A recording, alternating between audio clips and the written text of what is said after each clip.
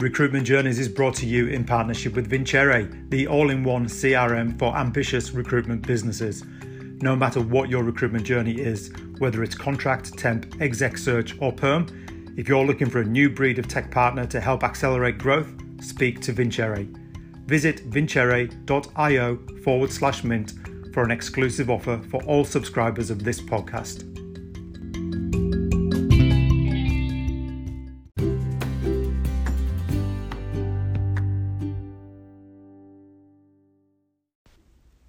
Welcome to Series 2 of Recruitment Journeys.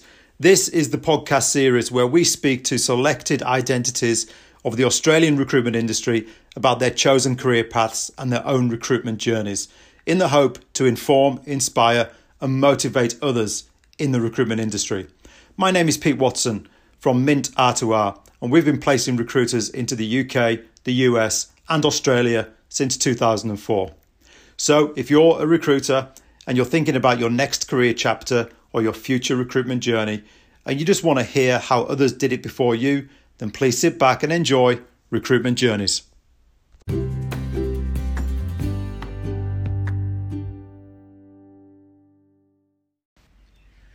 In 2009, after only 7 years trading, Bernie Sheamer sold his recruitment business to Hays in a deal value totaling £75 million.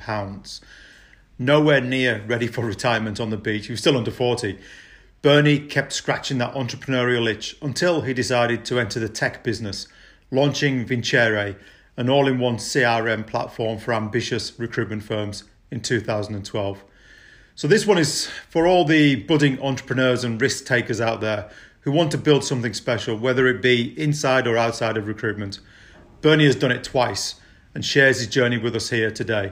Not bad for a bloke from Mudgee. Hope you enjoy it.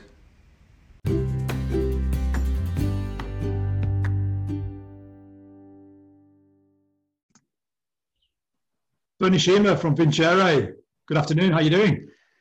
G'day, mate. How you doing? I'm well. I'm very well, thank you. And how are you? I'm very well. Melbourne? Yeah, well, yes, in Melbourne. Yeah, lockdown 2.0. We're well and truly over the halfway mark now. So fingers crossed, the numbers continue to go down, and we'll be running around the streets like you are in sunny Singapore.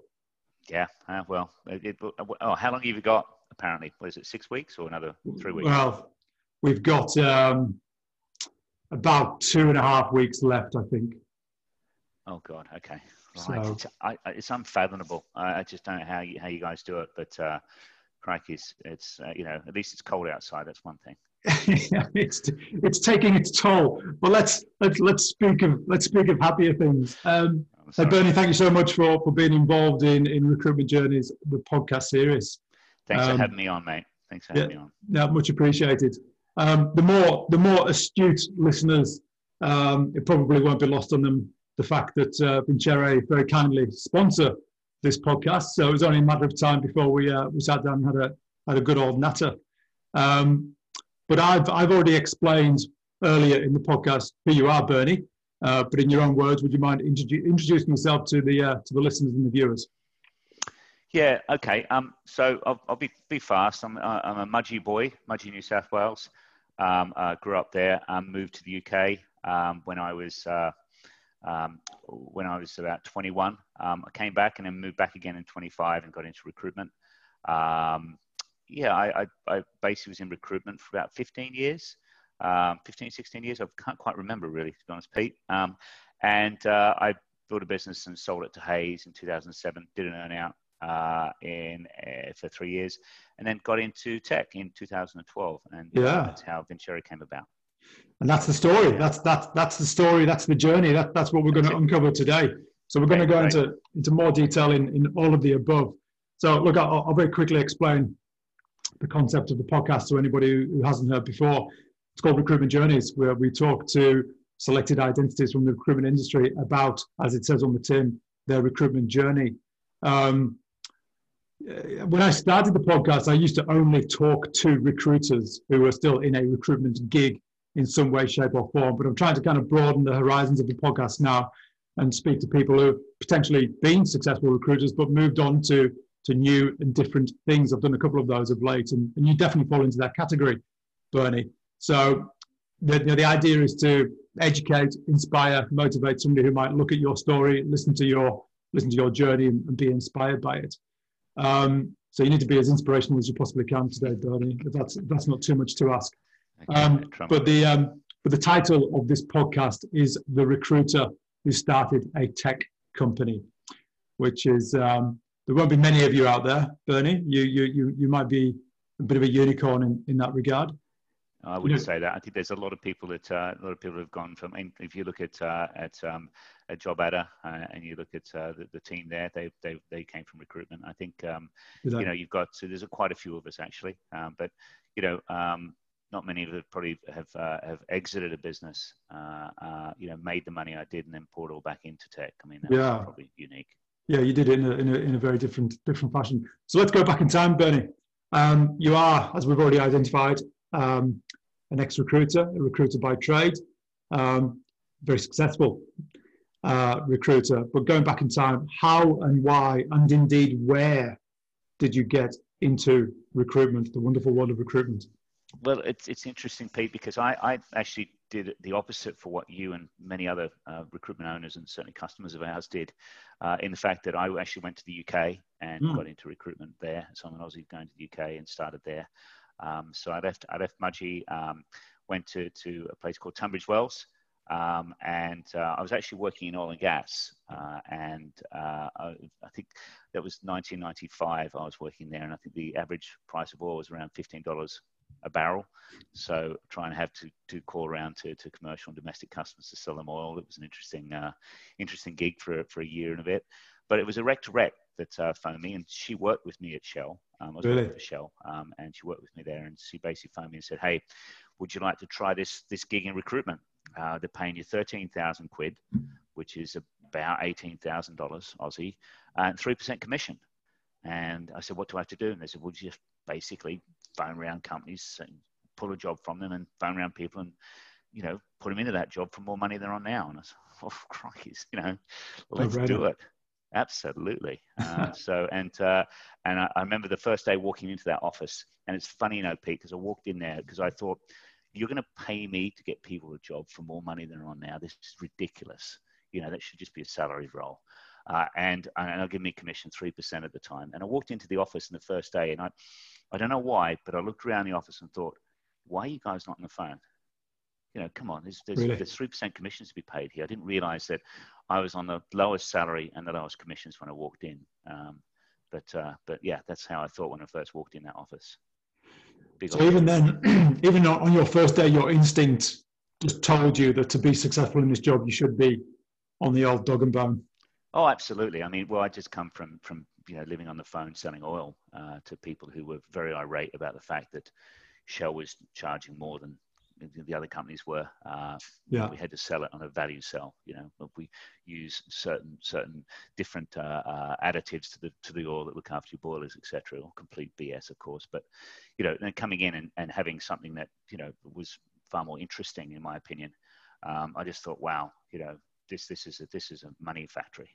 Yeah. And I can have some of that in my back pocket. So that's what I thought when I first walked in, and I still think it's if you're clever, it's a hidden gem of a career. So in the early days, were you any good, Bernie? Were you a good recruiter? Were you talented? No, to be honest, no. Pete, I don't think I've got the gift of the gab like other people do. I think you Brits are very, very good at it. So I just had to outwork everyone. So I would stay late and get in early, and just I'd make the extra calls that I have to make to make up for the fact that I probably didn't have the sales skills that the other guys had. You must have been quite a rarity back in those days, an Australian doing recruitment in the UK. Yeah, there was a few of us actually. It's funny enough. There's a mate of mine that runs Robert Walters. He actually ran it in Japan at the same time I was there, and now he runs it for Kev Gibson runs it for South America. He was another one. He went over there just a year or so before me. Was working in London and got a job in recruitment. There are very few of us. Yeah, very few though. But it was interesting. So that was your baptism of fire into recruitment, and then you took a leap of faith. calculated gamble, if you will, and you started your own recruitment business, James Harvard. Now, you only had, if my notes are correct, about 5 years recruitment experience before you started James Harvard, and you started James Harvard in a different country. So you kind of pile all that on top of each other, and it just sounds like a recipe for disaster. But for you, it was a calculated gamble. How did you know in your bones that it was going to pay off? Because it did pay off, and we'll come to that in a moment. But how did you know it was going to pay off? To be honest, I didn't know it would pay off in the way it did, and I don't think anyone really does. But I took a calculated gamble because I started with two other great billers, right? And so we could share the risk, and also we could had the security there because we all put some money into it. And we had a stonking month. Our first month was, I think we set up the business in March 2000. And we started working together in June because we had a notice periods, etc. And we built £100,000 in our first month, and it was just stonking success. And we're talking 20 years ago. Sorry, Bernie, this was in IT. This was technology. Yeah, we did fintech, mate. So basically, let me just quickly explain. So we did fintech. So we didn't call it fintech. We called it financial technology. We weren't clever enough to come up with that catchphrase at the time. So there was three of us, and we focused on different areas. So we just basically sold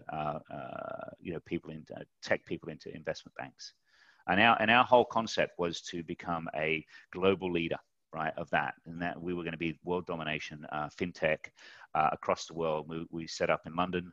We set up in Tokyo.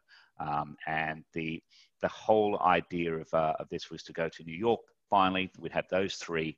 It was a build to sell from day one, Pete. So we weren't going to retire. We were going to be in and out in 5 to 6 years, and then go on and do whatever we wanted to do thereafter. However, we did London. We did September 2001. We opened up Tokyo, and of course, 11 days later, with the 9/11 results, that put the kibosh on heading to New York. So we kind of had to take a step back, and we had to regroup. The team, which is Andy, was Mark had left by that time, and Andy was in London, and I was in Tokyo. We decided that we'd try and keep the business going, and eventually, I think Andy wanted out. It was 2003, and we brought in a guy called Paul Beak, and Paul came in, took over the UK side of the business, and I ran the Tokyo business, and that's how we worked together for the next 4 years, really, until we had the acquisition from Hays. Okay, so at its peak, how big was James Harvard? How many recruiters did you have in the business? Well, in total headcount, it was just under 300. Wow. We had about 115 in Tokyo and about 180 in London. So yeah, it was quite sizable business in the end. And we had, I had in Japan, what I did in Japan was diversify, right? I couldn't just do fintech because the market just wasn't big enough. So, and also when we had a conversation, when Andy was leaving and Paul came into the business, we said, right, we've got to make this look like, we looked at who would potentially acquire us.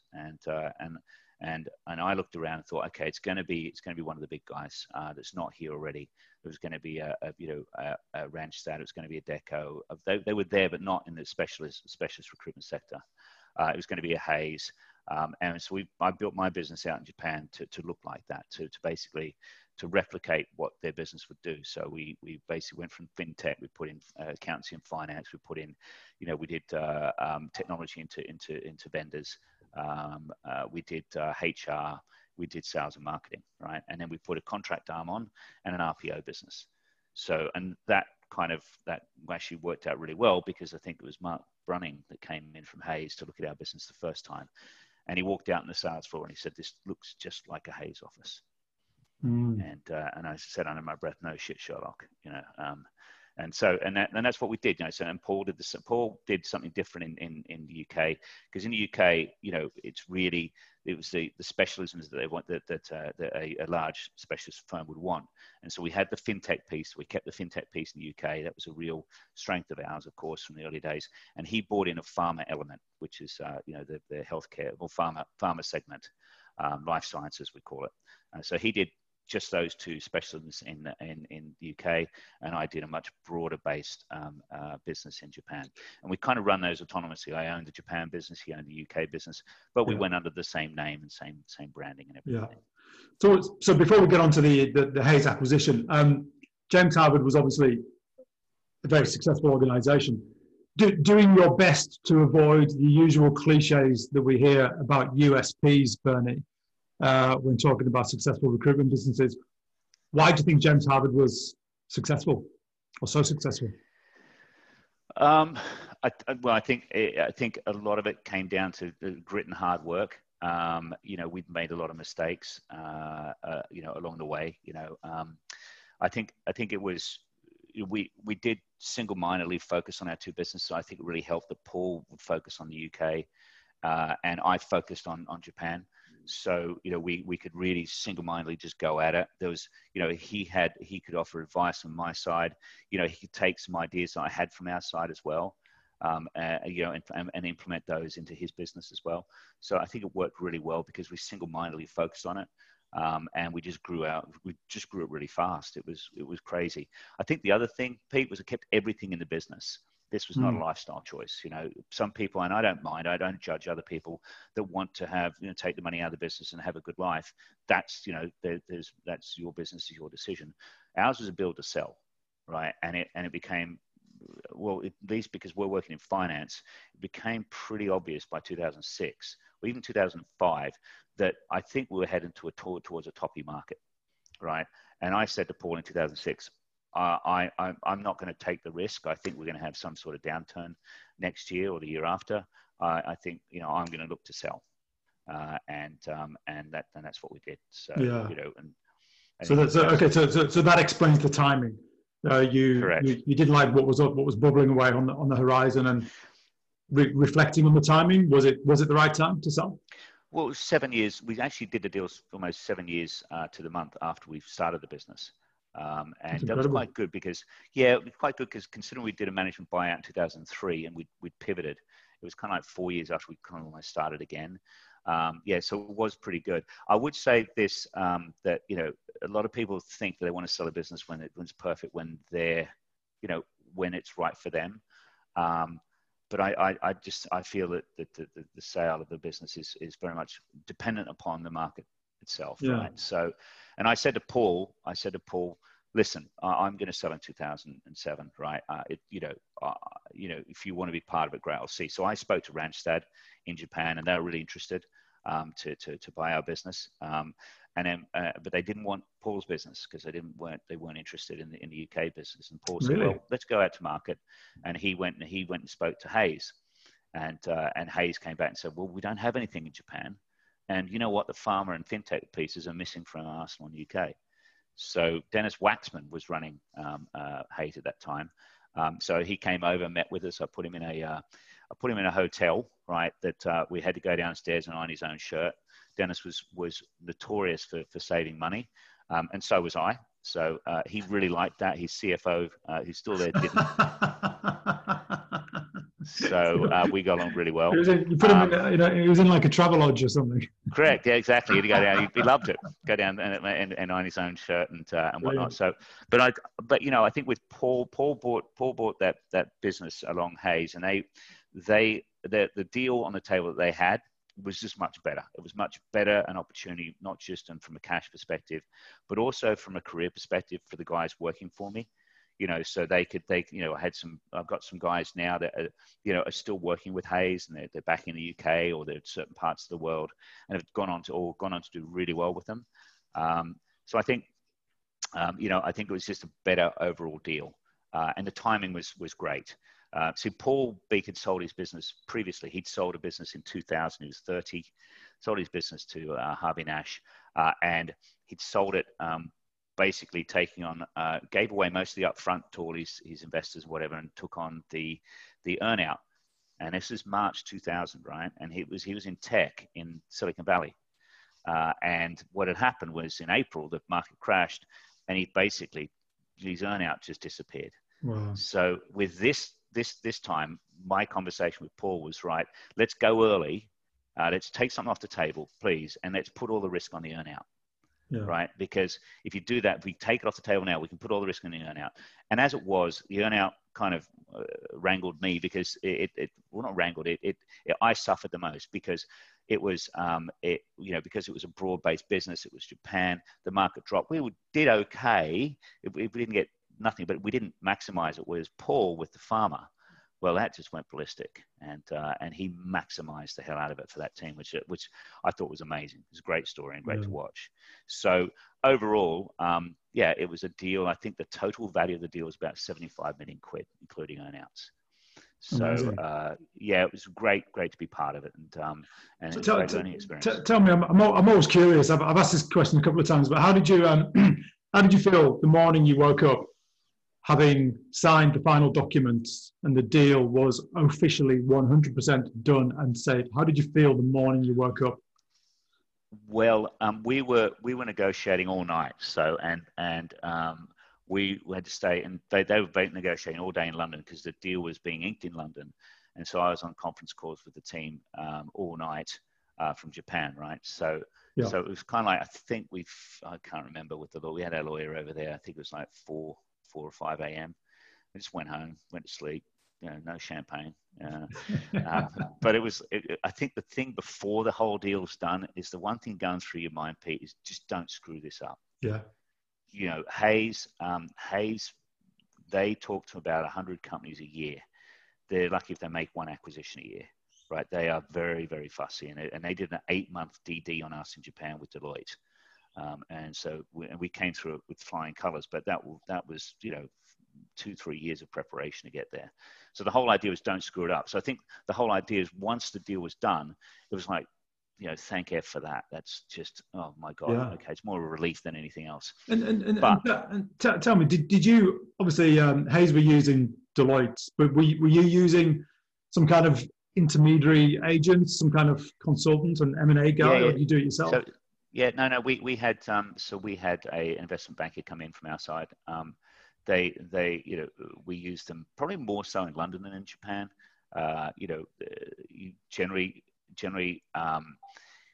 In London they would bring the guys into to negotiations. Over with us, it was pretty much my negotiation was, what do we get for the Japan business? Because we already had negotiations with Randstad. Randstad had given us a term sheet. We already knew what the bottom line was, and I already had that. I'm not going to go below that. So my negotiations were quite simple. I had the term sheet. I could go, and Paul could use that in discussions with Hays as well. When we're having these discussions, say, well, they can walk anytime because they've got someone else to buy it. So we leveraged that together quite well. It was a long process, though. They like I said, they did take 9-10 months after, from conversation, getting a term sheet, then DD, to getting the deal done. Yeah, but the deal was done to the tune of 75 million. There was a lot to share about. It was good, and I think the one thing I say to people is that it isn't a euphoric buzz. Yeah. It is that I remember walking down the street, I think the day after, and it was a side street near my office. It was empty, and it was like a surreal Magnolia moment of going, oh my God, looking up the sky and going, no, what bloody hell do I do now? But having all those options to say, right, okay, you do feel incredible. And taking stock, to do that and sell a business, to start in recruitment and sell a business for the amount of money that you did, all within 12, maybe 13 years. That's quite incredible. I think there's an element of luck that's been played here. Let's look back on it, and I think I've had a lot of time to reflect, and I think that during that time it was incredible growth from 2003 to 2007, 2008 was it's certainly in our markets was amazing. And and Japan was just going forward. It was fabulous. So I think we had a little bit of luck on our side. The fact that we pulled together the management team that we did, the fact that people were all driven, and we put a fabulous ESOP plan in place for the team. So a lot of my guys, got something out of it. I think we paid 17 of my team got something out of the upfront and the earnout. And then we negotiated with Hays. I negotiated with Hays on our side to get an additional lock-in for them. So they got an additional payment in 2010, end of 2010, 2011 to stay there in the business. So some of them got 3 payments. So in terms of that, we were fortunate that we had, I think a lot of luck, and I do say this, Pete, just to keep my feet on the ground more than anything, the luck plays a lot to do with what your first deal, right? And most people never do more than one. So I think it's worthwhile to recognize that, because, one big mistake I made when I came out was I thought I was a master of the universe. I thought whatever I touch will turn to gold. And I thought that I don't have to do much. I'm just clever. And business is just not like that. And the world's just not like that. You've got to start again, and you've got to get your head down and your tail up if you want to make it a success of the next business. It's not just going to happen. So there you are, under 40, Bernie, and sitting on a lump of cash that I'm assuming never in your wildest dreams you'd be sitting on a lump of cash like that, or maybe you did. But either way, you were sitting on this lump of cash under the age of 40, and as you said, you had this, realization that life now had choices for you. You tried your hand in the ski chalet business for a few years. I mean, we can touch on that briefly, because that's a bit of a diversion from recruitment, isn't it? How did that happen? Are you a skier, first of all? Well, I am, but not a good one. I do like the mountains. I thought I wanted to do something that straight away would give me an income, right? And I think that's what you want to do. But I wanted to do something different, and I thought I went up to Hackaba, bought a plot of land that was right on the edge of the slopes, and some other land. I thought I'll just build some chalets, called One Chalets it was called, and work with there was an Aussie guy up there, Mick Baker, cracking guy. He's a builder. So together we designed and built 2 really cool chalets up there. But the point of the matter was that it's the chalet business is a lot of hard work, and there's not a lot of upside to it. And Hackaba wasn't Niseko. It didn't have the flow through of the rich that were willing to pay the prices I wanted for those chalets. I'm sorry, you must explain. Where's Hackaba? Hackaba is about 3 hours north of Tokyo in the mountains, right? Gotcha. It's most Aussies would recognise that. A lot of Aussies go there. And Niseko is in Hokkaido, and Hokkaido is about 2.5 hours from Sapporo, but it has direct flights in from Hong Kong and whatnot, and it's deemed to be a richer part of the ski fields, if you know what I mean. So this Midas touch that you thought you had with James Harvard, did that lend itself to the ski chalet business? No, well, I just felt, the problem was that not only did I get into ski chalets, I also got into software, and I started to build, because I was building the software and starting to test and try it out from early as 2011, right? Yeah. So, and I just pouring money into that, and where do you put your cash? I had limited amounts, even though I'd spent, a sum over $5-6 million on those chalets. And then I had extra cash I was just pouring into these businesses. So I just had to decide, where do I want to put my focus? And the chalets business was, I'd realized it was going to be a lot of hard work. I'm going to be stuck in the mountains of Japan. And really, there's not I didn't feel that to make that thing work, I probably would have had to put in 2-3 times the amount I did to make it really a viable business venture. Yeah. And so I decided, I got into the software side. So eventually I pulled out, and had another Aussie up there who's a rich financier from Hong Kong, and he basically just bought the properties off me which is great. So fast forward to 2012, and that's when you launched Vincere, which has kept you busy since. How did you come up with the concept of Vincere? Okay, we didn't, Pete, in the beginning. What I did was I focused on, in 2012, focused on building an ATS for corporates. Okay. And 2013 segued into the ATS CRM for agencies. But at the same time, we also did a third product, which was recruitment analytics which was analytics, people analytics called him. So we had this business called Hiring Boss. We had a business called Staffing Boss, which is now Vincere, and a business called Employee Boss. So again, you've got this mindset, right? Of I've just come out of an earnout. I'm a superstar. Everything I touch is going to turn to gold, and it didn't. Right? Yeah. You're talking about a product competing with with Taleo, right, on one side. Then you're building a product to compete with Bullhorn on another side, and then you're trying to build an Alteryx type, Domo type product. It's just stupid. There's a lot you don't know when you come into it, and I look back now and say, right, how the hell were we trying to build those three? And so in 2015, we basically had a cash crunch. And our investors said, listen, can you just focus on one of these products, please? And so we were, okay. So what I did was I focused on the little redhead that was in the corner that wasn't getting any attention. That was Staffing Boss. And we had about 30 customers at the time. We had some long-suffering customers, one that's one of our biggest customers now, and our first customer who's still with us. And that thing, we repositioned that, renamed it, and turned it into Vincere. And that little redhead's turned into Nicole Kidman. And so, and that's where we are now. Okay. So how would you say it is what's the difference between running a tech business and running a recruitment business? Crikey. I'd say a lot. I'd say that's a good question, actually, because I'd say recruitment's about, process, sales, and people management. Right. It's about having, understanding what you need to have a process in place. You need to have, everything. The storage to success needs to be in the processes you build for that business.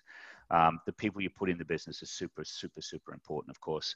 And then you need to be able to manage them. And you need to be able to, as you expand, you need to be able to build people managers and managers of people managers, etc. So it's a very generic process, in my opinion. It's not easy, don't get me wrong, but tech's a little different. Tech's about market need, it's about customers, and it's about runway. So 40% of businesses in tech fail because there's no need for their product in the market. And so you need to check, and that's why we chose Vincere out of the three products. If you look at a corporate ATS, it's a nice to have. It's full of tire kickers and guys without budgets that will tell you they're going to buy and never do. You look at the people analytics product we built. No one wants to pay for it, right? So that's why we chose the weakest of the three products to go forward with, because there's a market need for it. And I think when I look at customers as well, one reason why I say customers is because really, if the customers don't use your product, then they won't stay with you. And in a SaaS business, the most important ingredient to success is keeping customers. It's not necessarily getting new customers. Don't get me wrong, that's important in the early days, because without them, you've got to get them in the first place, right? So, but keeping those customers and making them and turning them into a powerhouse, getting them to expand, that's where the secret to SaaS lies, in getting those guys to take new licenses on at the behest of the other competing products where they're taking those licenses from, because they're taking business from them. And I think the third one is runway, right? And runway means, it's like, how much money do I have till I get profitable? And in tech, the barrier to entry is so high because you need lots of money. And just having lots of money doesn't mean you're successful, but it certainly does give you what they call runway. So you're looking at your business plan and saying, how much money do I need till I get profitable? Like anything, but remember, you've got to invest heavily in tech. And this is not like it used to be. You're not building a product and going out to sell it. You've got to keep building it. So you've got to keep that expenditure going. And it's there forever, So even during COVID, right, we still had our dev team building. We still had to pay them. And pay them overtime when they did releases, etc. So that's the difference. Also, I think a recruitment business is, you don't need much to set up. What I love Yeah. about it, it's, Nothing. you can go in and set up your own business. You're up and running. You're off and you're going, and that's it. Yeah. It's not the same. Yeah. That's the beautiful part about recruitment. Always has been. Oh, You need a phone, a brain, the internet, and you're off. correct. And you got things like LinkedIn, which I didn't have when I was recruiting, right? I'm not signing up to the extent it has today. You got wonderful products that are really competing with each other now. I would look at my competition and say, wow, they make me get out of bed every day and think about what I need to do to beat them. What I need to do to make sure that our guys using our product can beat the guys using their product. Yeah. And that's the kind of stuff that didn't exist before, right? That have these ultra competitive vendors that are giving you the product for cheaper and cheaper prices, really, for what you're getting. So, I think recruitment is, and I love the game. I miss it, actually, in a lot of ways, because don't get me wrong, it's certainly not easy by any stretch of the imagination, but it certainly is. I keep calling it a hidden gem of a career. Because we have bad times. We have that with every business. How are you, Bernie, different today as a business leader today to the business leader that you were when you're running James Harvard at its peak? I mean, so clearly, the passion is clearly still there, but how are you different? That's a great question. I would say that I'm more open to learning the things that I don't know than to relying on things that I do. And I think more open to double checking that I might be wrong, Pete. So it's like, and so that's why I think live by the philosophy of fail fast, right? So and I'm far more open to listening and studying, right, than I was before. Before I just throw money at the problem. Now I could still do that, but I realized it doesn't work. Now it's you don't necessarily want to be the smartest guy in the room in every conversation, but you want to know enough to be dangerous. And I think I just go back to school. If I don't know something, I'll spend the weekend studying it. So at least I have a grip on that situation. So when I go into the conversation, that I hold some steady in the outcome. Okay. So back to Vincere. In layman's terms, because this is a very competitive, populated industry that you are battling in. How is Vincere different to the Bullhorns and the job adders of this world? Well, just to just to deal with the first thing you said, was it's very populated. It is and it isn't. I think that the market's split now between two parts, right? And it comes down to one word. And this took me a long time to learn this, Pete. It's called or two words actually: single or multi-tenanted. What is the platform? Is it single tenanted? Is it multi-tenanted? And it's very important if you're going to have a long relationship with your vendor. Single tenanted means that you can customize it to whatever you want. Can I customize this? Yes. Can I move that field over here? Yes. Great. Sounds wonderful, right, when you're buying. But then, where's my upgrades? Oh, we can't have those. You've customized. That's your solution, right? That's it. Well, you didn't tell me that in the sales process. You didn't ask. Yeah. Whereas, and I've heard so many horror stories of this. I went through it myself with one of the products. Multi-tenant is simple. It's configuration versus customization. So yes, you configure, but there's going to be a lot of no's in the sales process. But the great thing is that, everyone's got this continuous integration, continuous delivery, CI/CD, they call it right now. And what that means is that you're constantly getting updates, constantly getting upgrades. So what my job is to speak to you as a customer, Pete, and say, right, Pete, where are the shortcomings of the product? And we, like I said to you before, we drive our roadmap by and so do our competitors, by the way, all driven by customers if they're clever, right? Not by prospects. So that's super important. So how do we differentiate ourselves against the names you just mentioned, the Bullhorn, the job adders? Well, let me just say that they're formidable opponents. I mean, formidable. I say Bullhorn from a product perspective, the fact they've been in the market for a long time. I'd say job adders marketing is just incredible. The marketing people over there, wow. and the Mercuries of the world, right? You know, those guys, they do quite well, but they're probably more UK focused. I would say that we are looking for an all-in-one solution. And that's the differentiator for us. So what we're trying to do is say, well, listen, at the moment, I feel that the market's gone into two strands on that side. One is a debt stack and one is a tech stack. The debt stack is, yeah, we got a partner for that. Yeah, we got a partner for that. Yeah, we got a partner for that. And you're trying to work out in the sales cycle, how much is all this costing me? Yeah. And then you have to, so you go and meet with one vendor. So you meet with 5 vendors for your central system.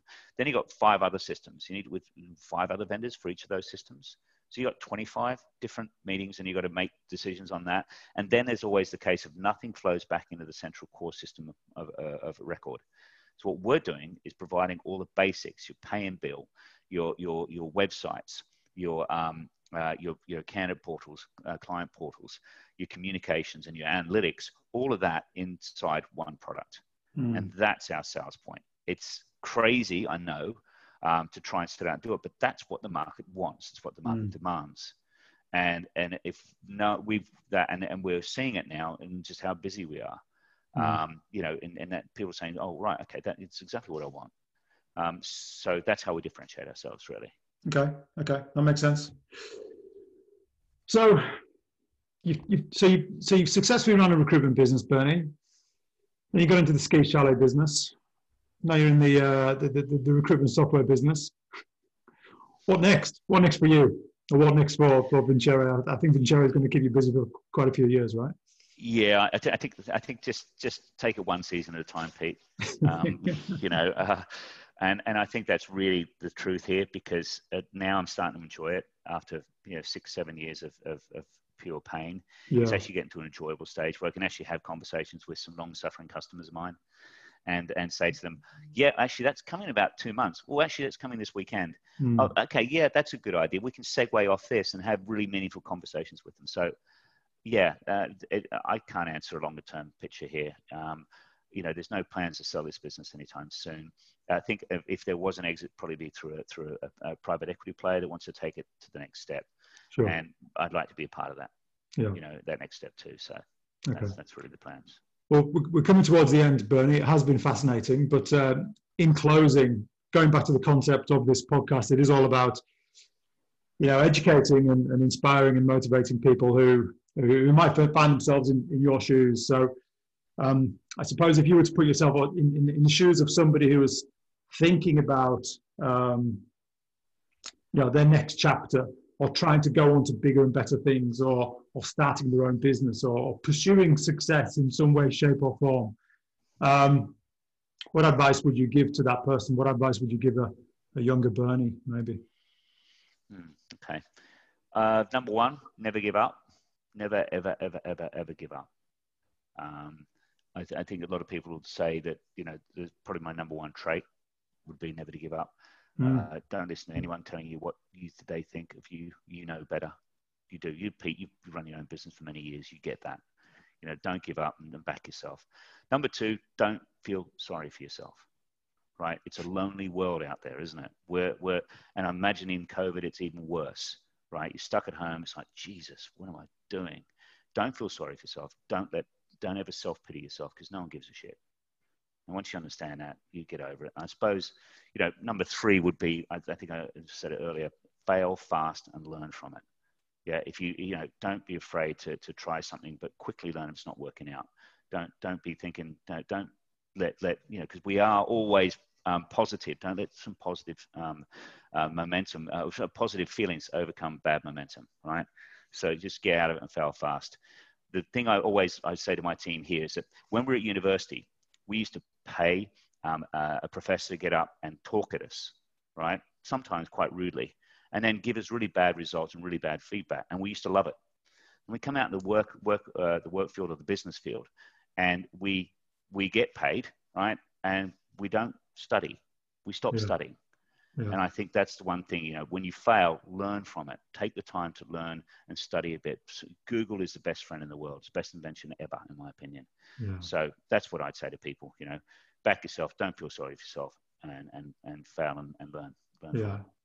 And I think that second point about not feeling sorry for yourself, I think when COVID hit, there would have been thousands, if not millions, myself included, who briefly fell into that trap. You suddenly think, shit, the world's falling around my ears. Why is this happening to me? But as soon as you pull yourself out of it, good things start happening again. I think that's great, Pete. I think that's the most important thing, for me, because you do. I mean, 2015, we're looking at, a cash crunch. And the thing you have to do is no one gives a shit. You have bills to pay. Don't feel that you're doing anyone a favor. It's just the way it is, and just deal with it. Get yourself out of the crunch. And can I just say one thing? I suppose recruitment, for those of you in recruitment, it's a bloody great career. Tech is not the answer. Don't think that you go into tech, oh yeah, I'm going to be a tech entrepreneur. That's BS, right? Trust me, it's just as hard, if not harder in a lot of ways, to come and do something you've not done before. Recruitment is a known process. It's a known success. And you think that Qantas, they're sacking 10,000 people. All these companies are sacking people, right? What you've got to remember is that when they come back, they need to rehire them all. Yeah, and they ain't going to be able to do it. What are they going to turn to? It's going to be a feeding frenzy for us and, well, for recruiters first, and hopefully us. Because we feed off you. You're the 800-pound gorilla. We're the flea on your back. So the good times will roll back. We're just gonna stay in the game. We're just gonna be here. I absolutely, and I think those people that stick to it are the people that will be successful, because there'll be less of them. Because the weak will leave and the strong will remain. And I had a business, not a business partner, but a business associate that sold his recruiting business. His recruiting business in Japan. It was in 2011. So he went through the 2008 drop. He had to go and borrow money to keep it going. And he came out of it and sold it to a Japanese company. And the guy is now, rolling in cash. And he's, living in, mansions in Singapore. And Nick, well done, mate. So he's one of those guys that pushed himself through a difficult situation, a management buyout, pushed himself through a recession when he was wondering whether he should stay with it, and then he came out the other side and just wow. So don't throw in the towel. Bernie, thanks so much, mate. Thank you so much for talking to us and the life lessons and the business lessons and the pearls of wisdom that you dropped in there. Anyway, it's been fun so far, but no, I really appreciate you having me on, mate. I love your podcasts; they're amazing. Thank you very much. I love what you're doing for the business, especially right now. Thank you, mate. Okay, all right. Good luck, Bernie. All the best. Thanks, mate. Okay, cheers. Take care.